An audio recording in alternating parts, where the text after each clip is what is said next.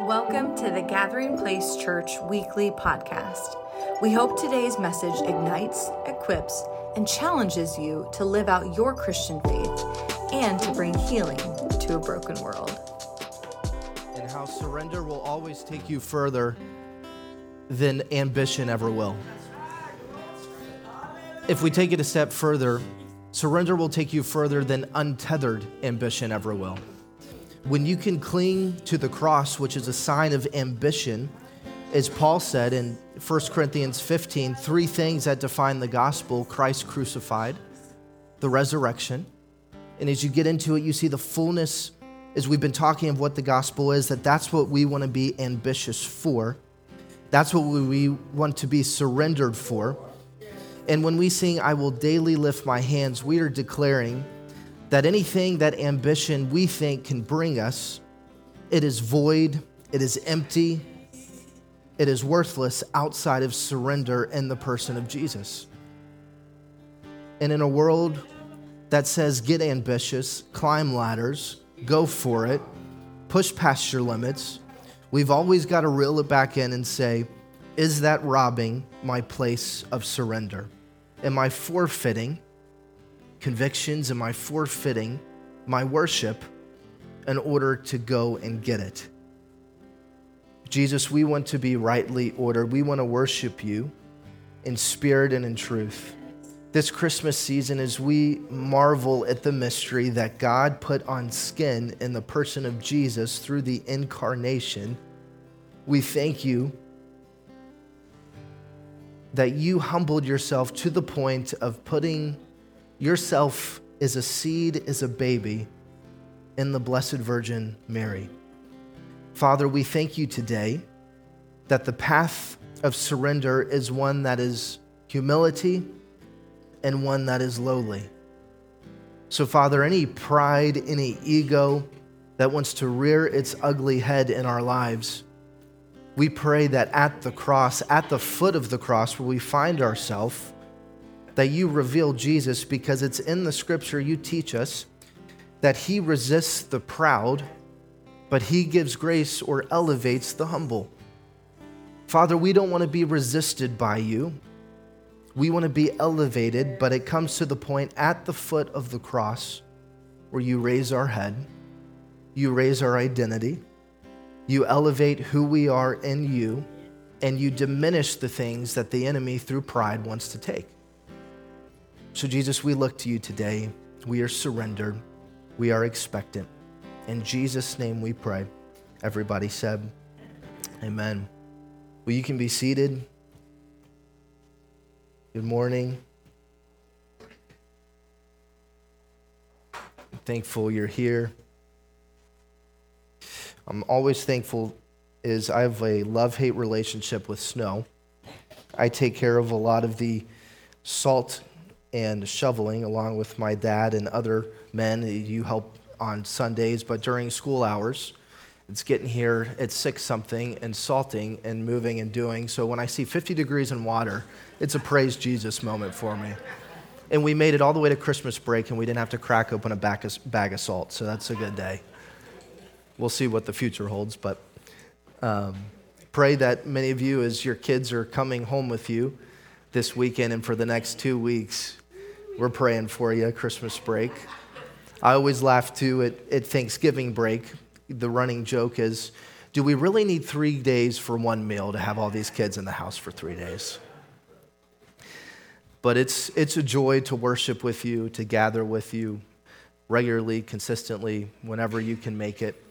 And today we're going to be, I want to teach you in the latter end of the message today on the true Santa Claus, the true St. Nicholas, where this legend comes from. But before we get there and get you in the Christmas spirit, Christmas Eve falls on a Sunday. Next Sunday is Christmas Eve. And it's always so important to, when you see these myths or you see these fables or you see these traditions in American culture, of where did they come from and then how did they morph from there? Because in the conversation even of the church, there's the Christmas wars. I can tell you stories through the years of where people would come into church and they would see a Christmas tree on the stage and would freak out because that's pagan. And should we believe in Santa Claus? Should we not, right? These are kind of the back door conversations that a lot of people have. And I always go to, well, let's find out where it came from and start from there and work our way forward. But before we get into that, as we're looking at the incarnation and the person of Jesus, the biggest point of the incarnation and heresies in the early church that would be fought of, was he fully God and fully man? Was he fully divine? Did he perfectly reveal the Father? But not only that, he even teaches us of what it perfectly means to be human. And when you look at the early church, these were always what they were fighting. Arianism would be the official coined heresy of diminishing the divinity of Christ, that he was just a prophet, he wasn't divine, he was not the Son of God.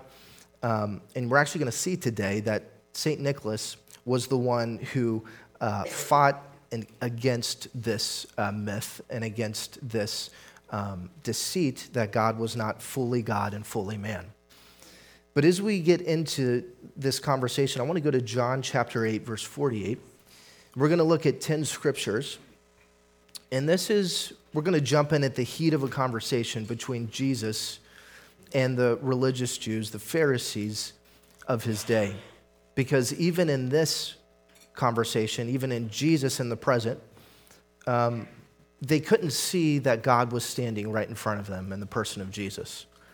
And what you're going to see in verse 48 as we read it, and I'll kind of start and stop today, you're going to see that these Jews, in verse 48, it says, answered and said to him, do we not say rightly that you are Samaritan and have a demon? Could you imagine standing in front of Jesus? Could you imagine staring at God himself in the flesh and accusing him of being possessed with a demon? I mean, that makes me shudder. And when you think of the teachers of the law there, who should be rightly dividing the word of truth, can't see when God is standing in the flesh in front of him. This is a level of deception I don't think many of us could understand or even fathom with. We've opened kind of the conversation on this of even Israel and Jews, and if you've been watching the podcast or following along, you should be getting a very straight-lined understanding of this that takes out a lot of the guessing of what man-made traditions have been added into, from big words like dispensationalism and amillennialism and premillennialism.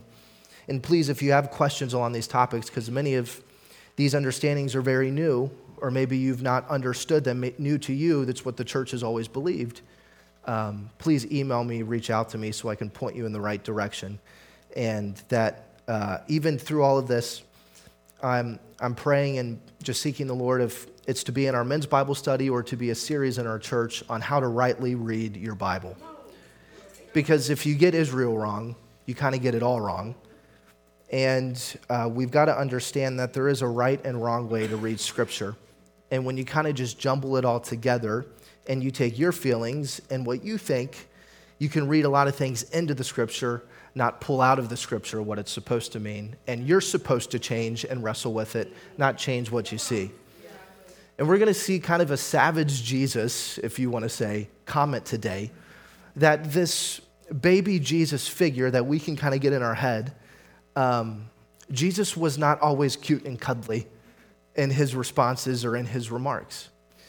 And I'm thankful because it's the truth that sets you free. I don't care if I can't fully understand the truth or if I need some time to wrestle with the truth.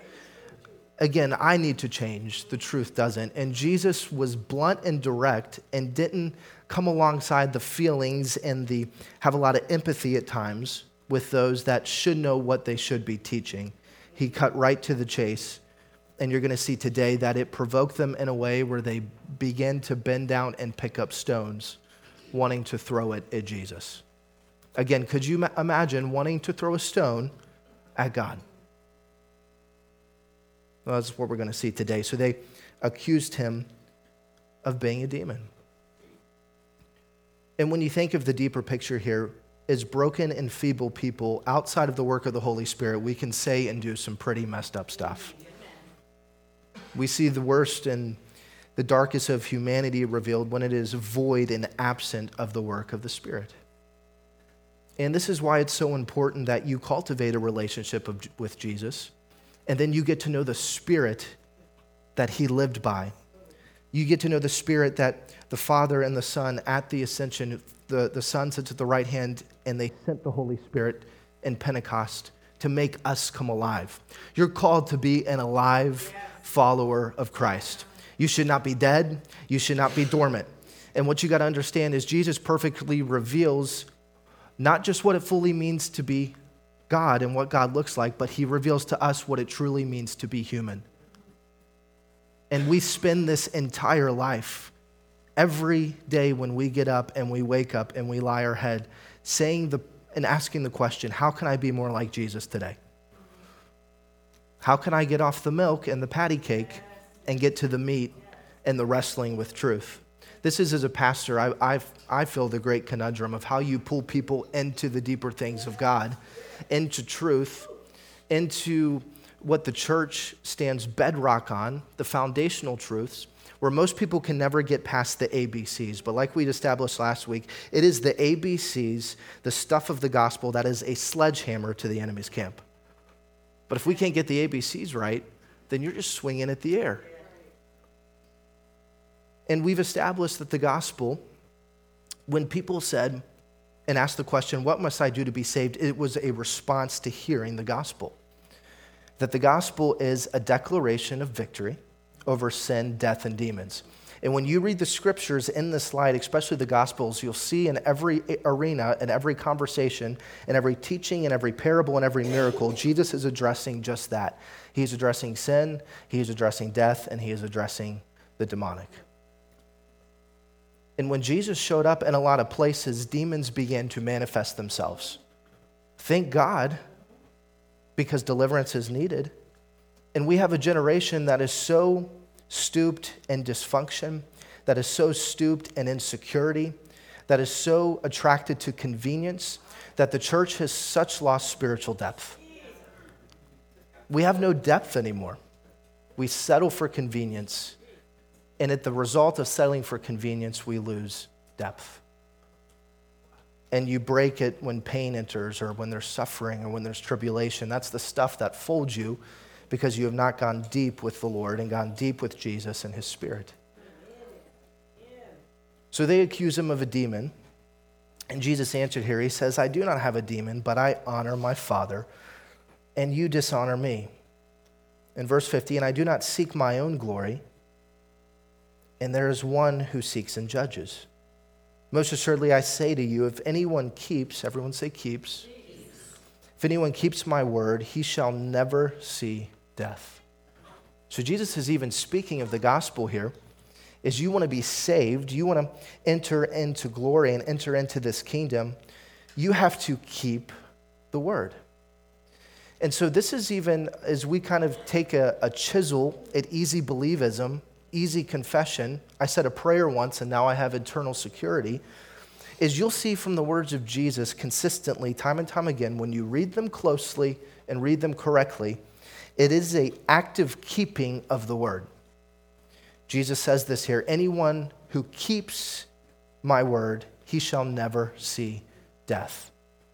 And in never seeing death, Jesus talks a lot about death. And as the church, we've got to get our head around of what death truly is. Because death, at the earliest understanding of what would be proclaimed and taught to the church and to the believers, is it's the faithful falling asleep. It's the faithful falling asleep. That you never die when you are in Christ. You go to sleep and you wake up with him. And then one day at the resurrection of the dead, you get a new body. But you have to understand that your soul lives on forever. And when you're in Christ, it is simply falling asleep. We established last week, if you can get the fear of death settled in your life, then 1,000 other fears that lay behind them get settled as well. What the church in the days ahead is entering into, you will see persecution. You will see pressure applied in very simple ways and practical ways, but also very big ways. Will you turn that job down if it means you can no longer worship on Sundays, or if you can't be public at all about your faith? You got to keep that between the four doors. When there's cost associated to following Jesus and you're fearful of what man can take from you, this is where the two collide. And what is then my confession? Do I recant Christ, or do I step forward in boldness? Even though they might want to pick the stone up, I'm still staying true to my faith. And I'm telling you, if you don't settle these things now, what is coming ahead, you will back down, you will fall, or you will fold. And this is why, again, it's not just keeping the word of God one time when you were 11 in a VBS. I praise God for that, and that's where it starts. But you have to today, yesterday, and then tomorrow say, and when you get up and you daily lift your hand, say, I am going to keep the word of God. And understanding the truest understanding of keep, this would be very similar to when the angel Gabriel visits Mary. And it says when the word was spoken that she would, the Holy Spirit would overshadow her and she would bring forth Christ in her womb. It says, you can go and read it, that she kept this word close to her heart. So in keeping the word, it means you are treasuring it above all else. You are keeping it close to you. In other words, you are clinging to the word made flesh, and his name is Jesus. So we've got to cling, we've got to stay close, and we cannot let go. We've got to keep his word. So in getting this, Jesus teaches time and time again, you've got to have a solid biblical view of death. And when we think about death, a lot of us, we worry about the day of our death. And the goal of all of us is that we breathe our last breath in faith. I think we would all hope for that and pray for that. But the reality of it is, at the day of our death, there's usually more fear and worry than there is faith. And so again, if we really truly declare and believe that he's the one who holds my breath, then the day we find that out is the day when our breath gets very slow and we're breathing very slowly and we don't know what tomorrow will hold. Maybe there's an illness or there's a diagnosis and you've been given time. Maybe you've sat bedside as I have and you see people or see someone breathe their last breath. In those moments, you see very quickly that he is the one who holds our breath. And he knows the day when we breathe our last breath. So in keeping the word, you get a confidence that he holds my breath. And when he says it's time for my breath to leave, there is a rest that is in that. And you live a lifestyle of rest in that. And so what I'm praying is that you settle in Christ. We grow up in Christ.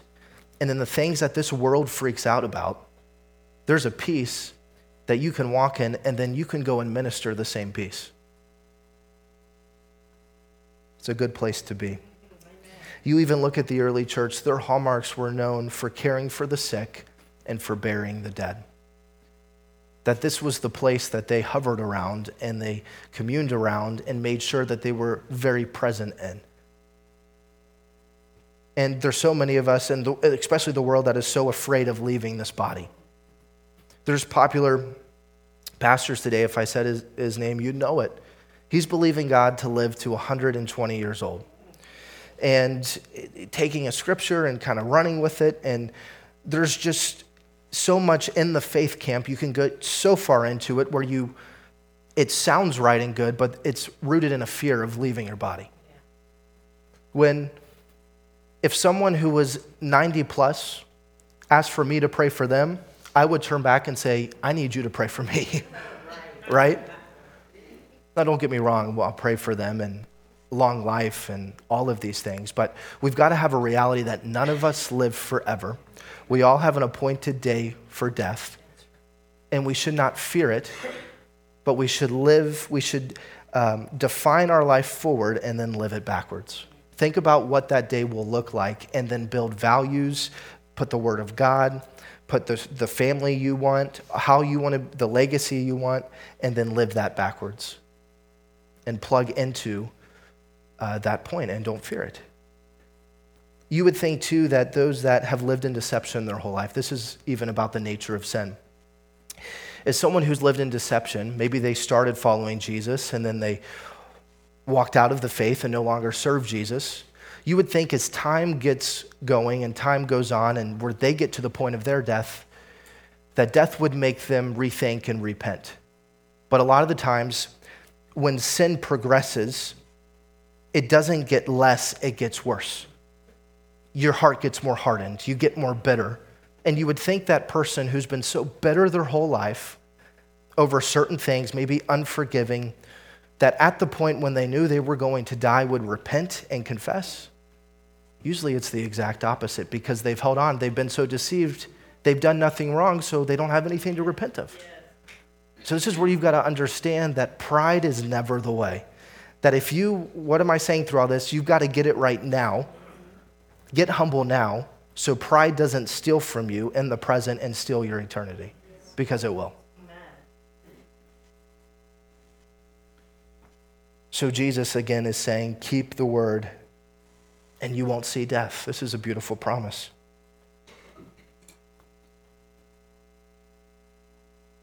Verse 52, it says, then the Jews said to him, now we know that you have a demon. So they're not getting off this whole demon thing. Proverbs speaks of, too, time and time again, that you can't correct a fool. And even if you do rebuke and correct a fool, most of the time they're not going to repent. So this is a prime example here. Jesus, the Son of God, God himself rebuking, and they still don't take the rebuke. They still don't take the correction. So they say, no, you still have this demon. Abraham is dead and the prophets, and you say, if anyone keeps my word, he shall never taste death. Verse 53, are you greater, they're asking, than our father Abraham, who is dead? And the prophets are dead. What do you make yourself out to be? Hear Jesus' answer again, and here's where it's mic drop Jesus. Here's where he lays it on thick. Jesus answered, if I honor myself, my honor is nothing. It is my Father who honors me, of whom you say that he is your God. Yet you have not known him, but I know him. And if I say I do not know him, I shall be a liar like you. But I do know him and keep his word. Your father Abraham rejoiced to see my day, and he saw it was glad.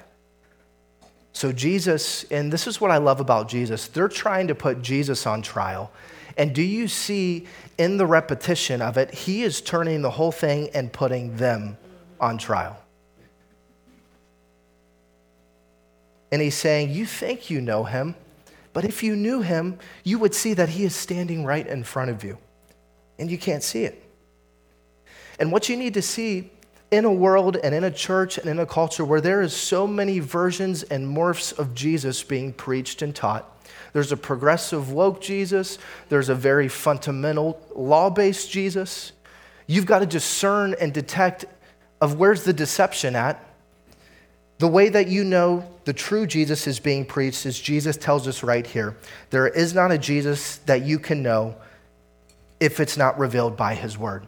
Look what he says again, I know him and keep his word. You cannot know Jesus without knowing the word. Amen. And you can even use the word without knowing Jesus and use it incorrectly, like the Pharisees are doing right there.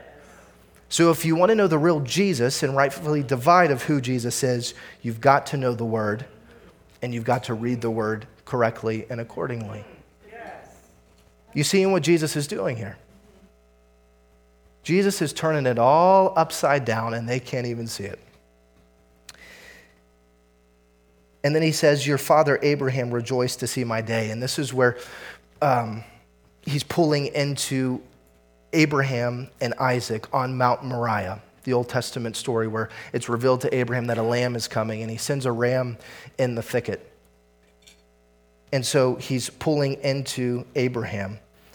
And in verse 57, it says, then the Jews said to him, you are not yet 50 years old. How have you seen Abraham? Again, they only can think and talk one-dimensionally here. And then here's where Jesus just gets the jaw dropper. Jesus says in verse 58, Jesus said to them, "Most assuredly I say to you, before Abraham was, I am." I mean, that's a good place to clap and to say amen, because Jesus reveals right here, if you've ever doubted or if you've ever been in the conversation that Jesus is not God, Jesus right here says, "Most assuredly I say to you, before he was, I am." He's declaring himself the same I am revealed at the burning bush as me. I mean, isn't this amazing that Jesus existed before the incarnation, put on skin? This is known as the pre-incarnate Christ. Is that Jesus was still working and moving even before the cross and before the resurrection. So Jesus reveals that he is, that he always was. And when you begin to see through this, you can then rightfully read the scriptures through the lens of Jesus. If you want to read the scriptures right, you need to put a lens on that have a pair of crosses on them, and you'll see it correctly. Because without him, you can't understand it just right. So he's nailing the point to the heart here. And this is what I love about Jesus, is he was direct. He nails the point to the heart. He doesn't quiver. He doesn't worry about what you're about to see next, that what he's claiming they would deem heretical and by the law would have right to stone him. Verse 59, it says, "Then they took up stones to throw at him, but Jesus himself went out from the temple, going through the midst of them, and so passed by." You see, these are passages of scripture you can just read over really quick, and you can miss that Jesus just isn't cute little baby Jesus all the time, but Jesus doesn't pull a punch. Jesus isn't afraid to speak the truth at the result of stones being thrown. So you've got to see that this is the big picture of what Jesus is doing. This is the importance of Christmas and the incarnation, and that Jesus is putting the Pharisees on trial. You even go, if you want to get deep into it, you go to the illegal trial that was held for Jesus at the Passion, at the night before his Passion, when he's brought into the temple and he's in the middle of the night, which would be an illegal trial. He's already been bruised in the face. He's already tied by ropes. And they ask the question, "Are you the Son of God?" And Jesus does the same type takes the same setting, and he turns it back around and puts them on trial. And he begins pulling into the Old Testament that he would know, that they would know and understand and show where he is revealed and what he's pulling from. So Jesus, again, you can, for reference, Daniel 7:10, in that illegal trial in the New Testament before his Passion, he speaks to how the court was seated and how the books were open. And you can't rightfully open the books and crack the seal without seeing Jesus first. Again, they think that they have him on trial, but he puts them on trial. This takes us to really the main point here.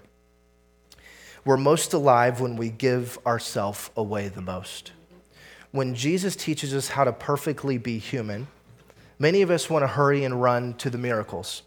Does that mean I can step out on water and start walking?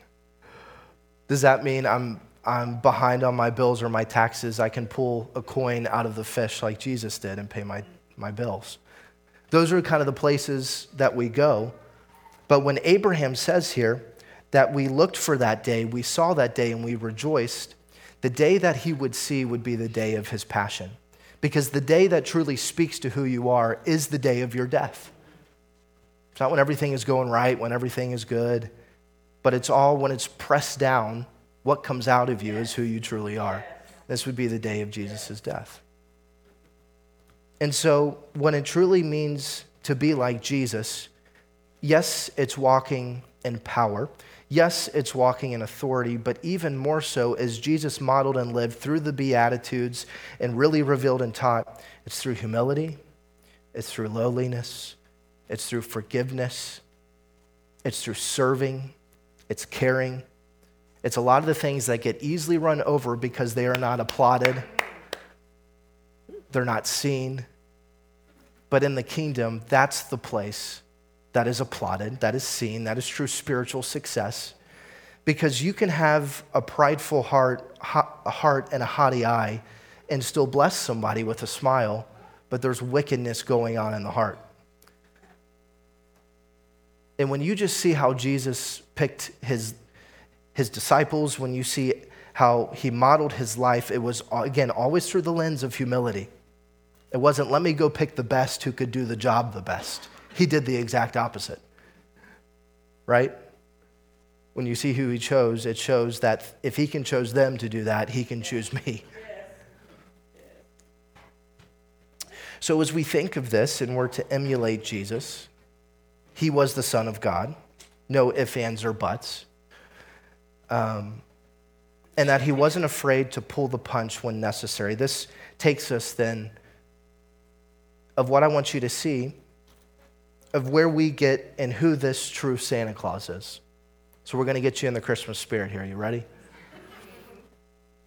So as you see through time and through generation and through traditions handed on, all of us have different traditions.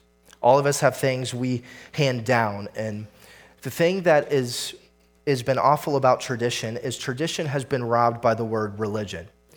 That a lot of times when we hear tradition, we hear religion, and we think that tradition bad and spontaneity and freedom good in church. But what you've got to understand is every spontaneous or free church has some tradition. It's just how you do it. What's been handed down. Tradition literally means handed down. And time again, Paul speaks of preach, practice, and live what is handed down, what is tradition down. And there's man-made traditions clearly seen in Scripture, but then there's also godly traditions that we're to live by. I could pick up communion right now. This is a godly tradition that we're supposed to have in the church. Marriage, godly tradition. And when you start to try to redefine these traditions and put your own umph into it, you begin to walk on dangerous territory. And we hold these things so lightly anymore that if I can say this, and this just takes a lot to chew on at times, God cares what we think. God cares how we feel. But in regards to what you think about mysteries like this, your feelings, your thought, and what you care about does not matter. What I feel, what I think does not matter. And this is, again, the lens we go to the text with. I don't like that. I don't feel that. That doesn't feel right. And you just kind of brush it off. Yeah. And this is what will neuter and rob your spiritual growth every day of the week. You'll stay a baby. You'll stay offended. Something is said. You jump out of this house, jump out of this church, you go down the road, you blow up that church with the same issues, the same problems. I can tell you, I've seen it growing up in church my whole life. And there's no staying power with people anymore. There's no faithfulness. There's no loyalty. And again, it's not to me. I'm not saying to me. I'm saying to the truth. Because this is all just left to what traditions you want to put to it or how you want to read it, not how it should be read. And I'm camping on this because this will save you a world of headache and trouble and pain when you can rightfully read it with the lens of Christ. And so in this Santa Claus, you can see now this present day, jolly, red-suited, loves cookies and milk. And there's some of us today, we don't do Santa Claus in our house, right? We say very quickly, I don't think we have any kids in here. He's good. The day that you figure out about the reality of Santa Claus is a day of reckoning. And even in a serious note, there's testimonies and people will talk about that I struggled because I so believed in Santa that then when I had to reckon with my relationship with Jesus, was he fictitious just like the Tooth Fairy and just like Santa Claus? But now there is a real Santa Claus, and he was very real. But this modern American Santa Claus has just so morphed into and off what the real thing was. And so I grabbed some slides, and this will just kind of help get you in the Christmas spirit and to show you.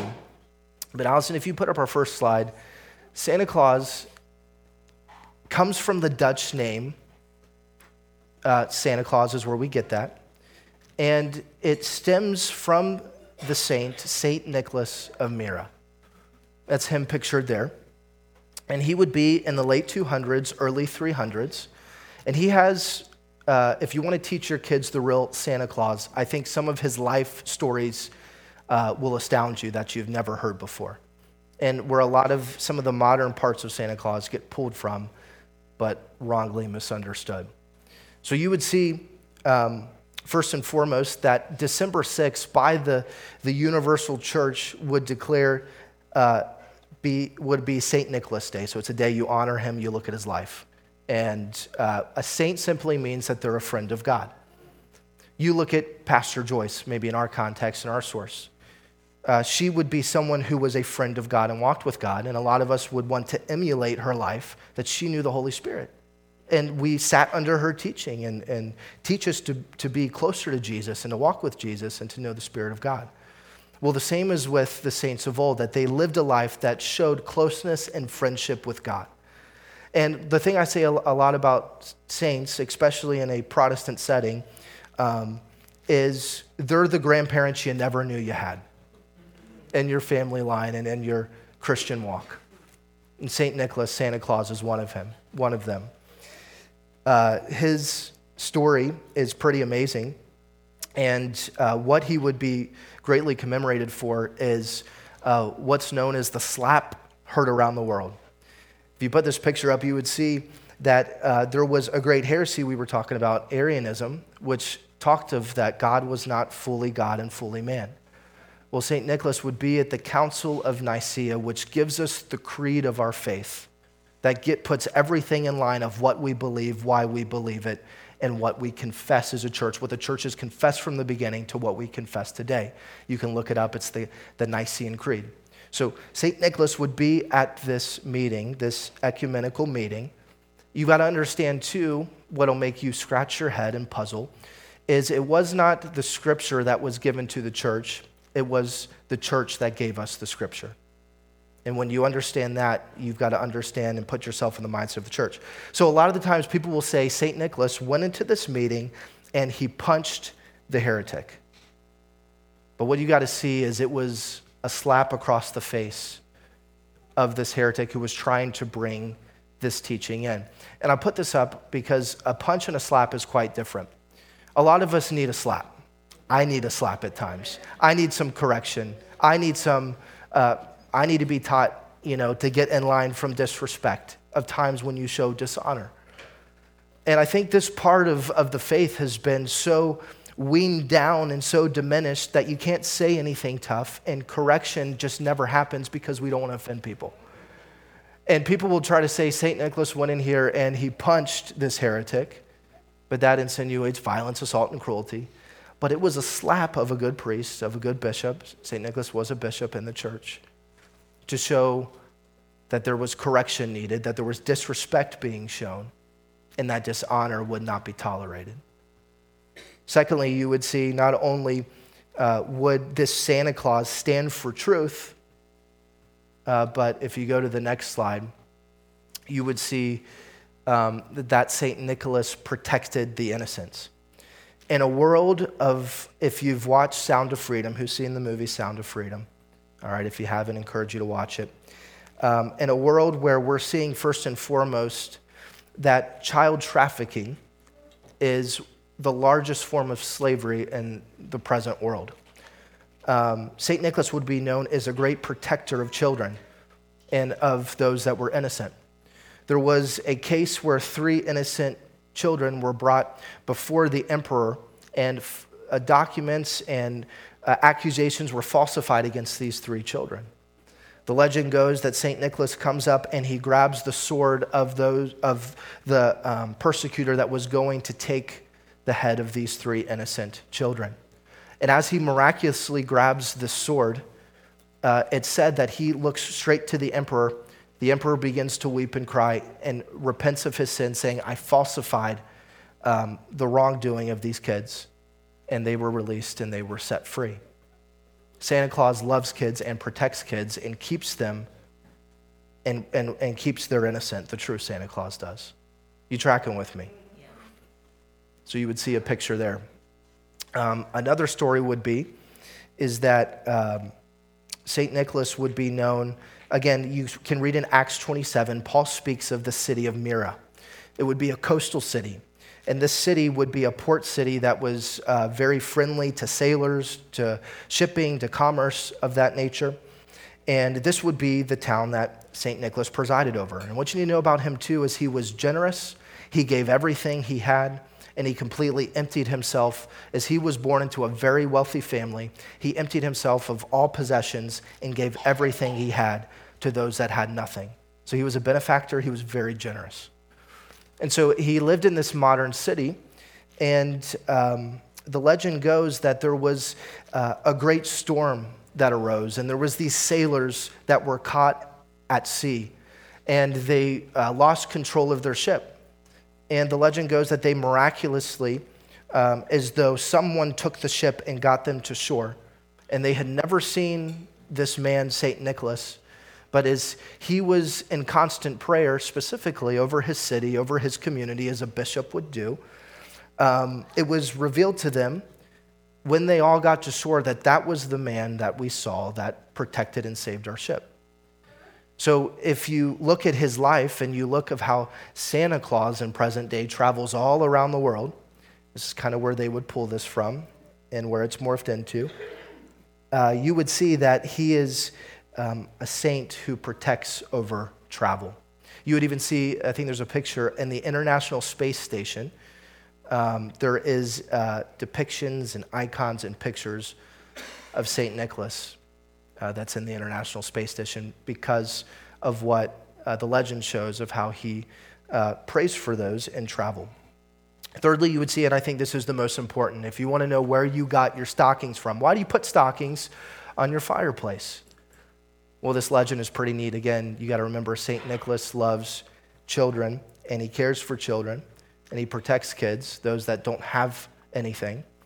And the law of the land in the day of St. Nicholas was if you could not pay the dowry, which was the money needed that the bride's father had to pay for the wedding.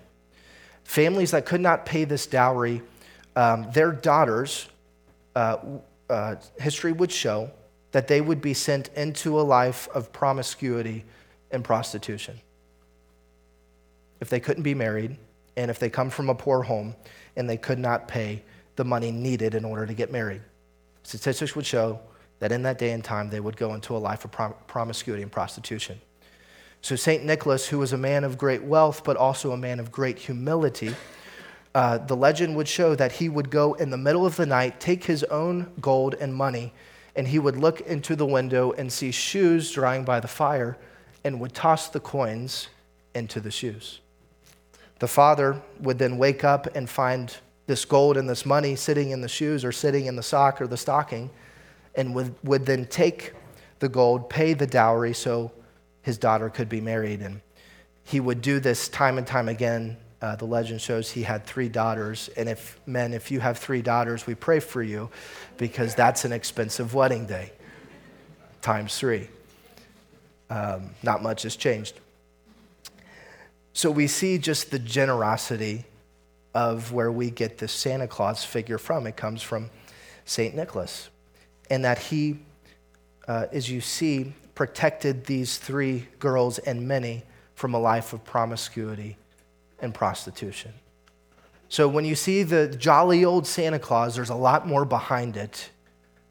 He can get robbed by the Coca-Cola version, or I think in 1930 when he's depicted.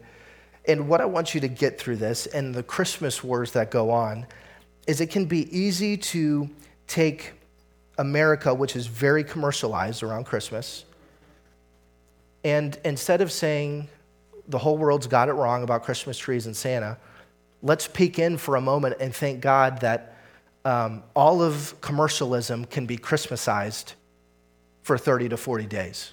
That maybe for once somebody doesn't, who only thinks about themselves, for once they actually buy a gift and are selfless for somebody else. And I think it's a window when you can see the truth of it, of where people can see Christ. And it resembles redemptive understandings where you can take the Christmas story to somebody who doesn't know and say, oh yeah, that actually belongs to the church. And here's the story. And it's a window and a point where you can share the gospel with someone of where Santa Claus came from. So did you learn something new there? Yes. All right, well there's your history lesson.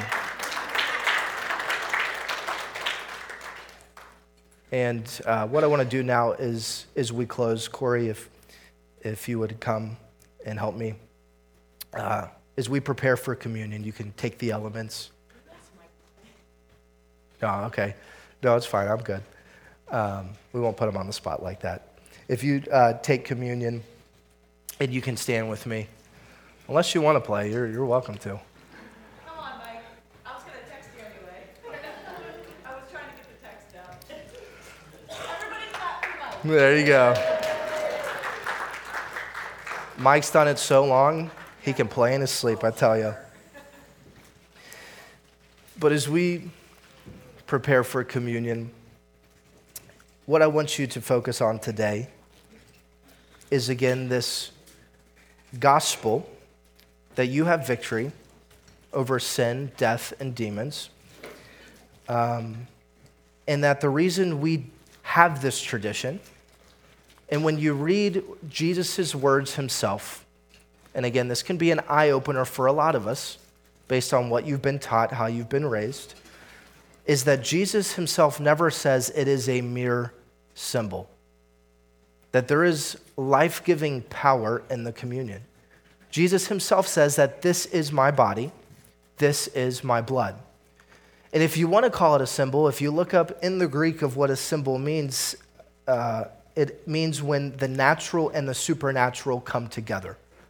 So if you want to call it a symbol, I'll call it a symbol, because it's the natural and the supernatural coming together, is that Jesus gives his church this mystery because we need him. We need to keep him close. We need to keep his word. That it's not a mere symbol that we just throw around.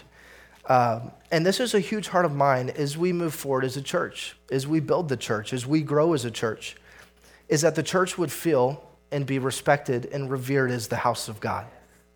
Not in some vain repetition, not in some vain dead religion or tradition, but that God's house be different than a mall, than a Starbucks, than something that you just so flippantly go into and check out of. Again, the reason you see the mess we have today is because there is no spiritual depth in the church anymore. And so as we come into God's house with honor and respect, it is not just an outward posture, but it first has to start in here. And once it starts in here, it fleshes out in decisions you make, choices you make. And there is power when you honor the one who gave it all for you. You've heard it said before, the way I would describe it to a child is if the president of the United States or the highest form of authority that you would be around, even if you didn't like them or agree with them, there would still be an honor and a respect that would be given because of the position. That's the closest example I can get to that. Even more so with Jesus as the King of Kings, as the Lord of Lords, how often do we flippantly throw his name around? How often do we flippantly not honor him where he seeks and where he teaches us to honor him? Honor is a lost art. We don't honor anyone anymore. We criticize. And the thing I love about Jesus is he was not afraid of the critics. And he teaches how to deal with critics. Again, you don't necessarily punch them at first. You first slap them, St. Nicholas, because they need correction. They need rebuke. And if you can put yourself not in the place of, I'm the one who needs to slap first, but maybe I'm the one who needs to be slapped. That's the position of humility first.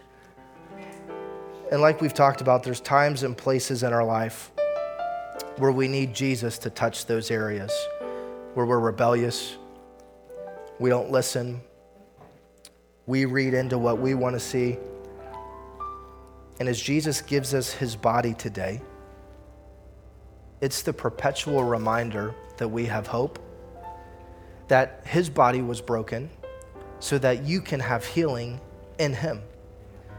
That this is the point and the part of your walk with God in partaking of this mystery where you can find healing, where you can find that which you lack is always found in Jesus. It's never Jesus plus anything else.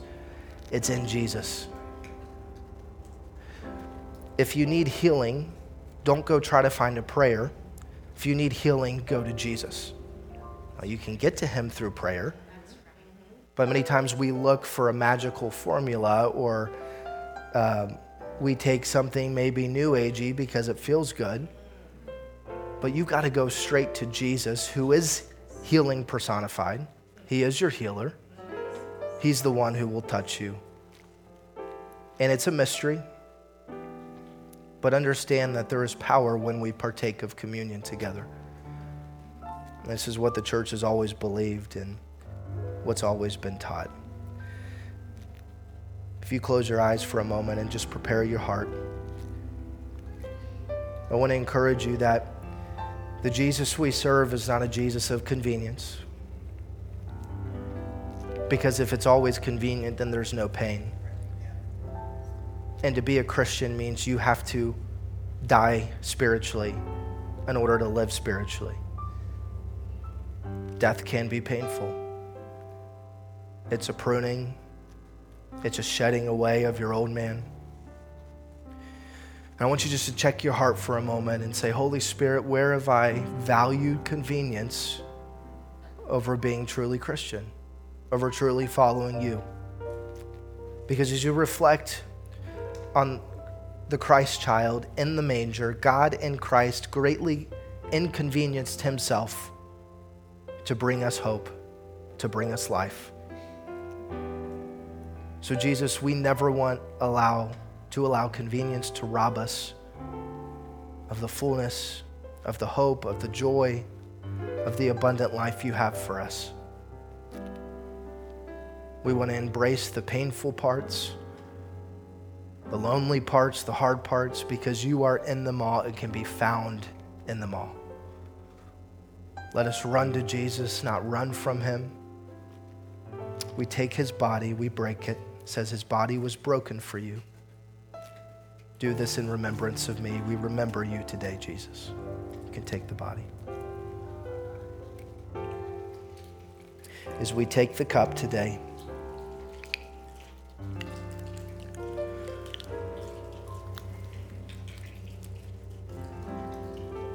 Jesus, this covenant is we're your people, as we're your bride, as we're chosen by you, as we follow you, as we walk with you. I pray anyone here today who is in a point of having to make decisions for their life, for their family, they're waffling, maybe they're trying not to be double-minded, trying to get to the perfect will of God. We thank you that the perfect will of God is found in Christ, is found in Jesus. As we sing that name, Yeshua, this morning, God, it focuses us and it recenters us to what is important, what is ultimately valued, and where we find all wisdom, all discernment against deception and double-mindedness. So Jesus, I pray you speak clearly to your people today and this week as they seek your voice and seek your face. You tell us to take that this is your blood, to do this in remembrance of you. We take the cup in Jesus' name.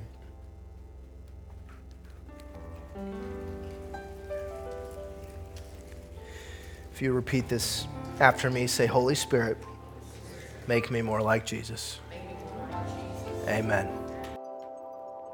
Thanks for tuning in to this week's podcast. We pray it encouraged, uplifted, and challenged you to become more like Christ. We would love to hear from you. You can email your prayer request to prayer@gpcky.com. Loving our podcast? Take a moment and like and subscribe on our YouTube channel to stay up to date with all of our new content. Thanks for listening.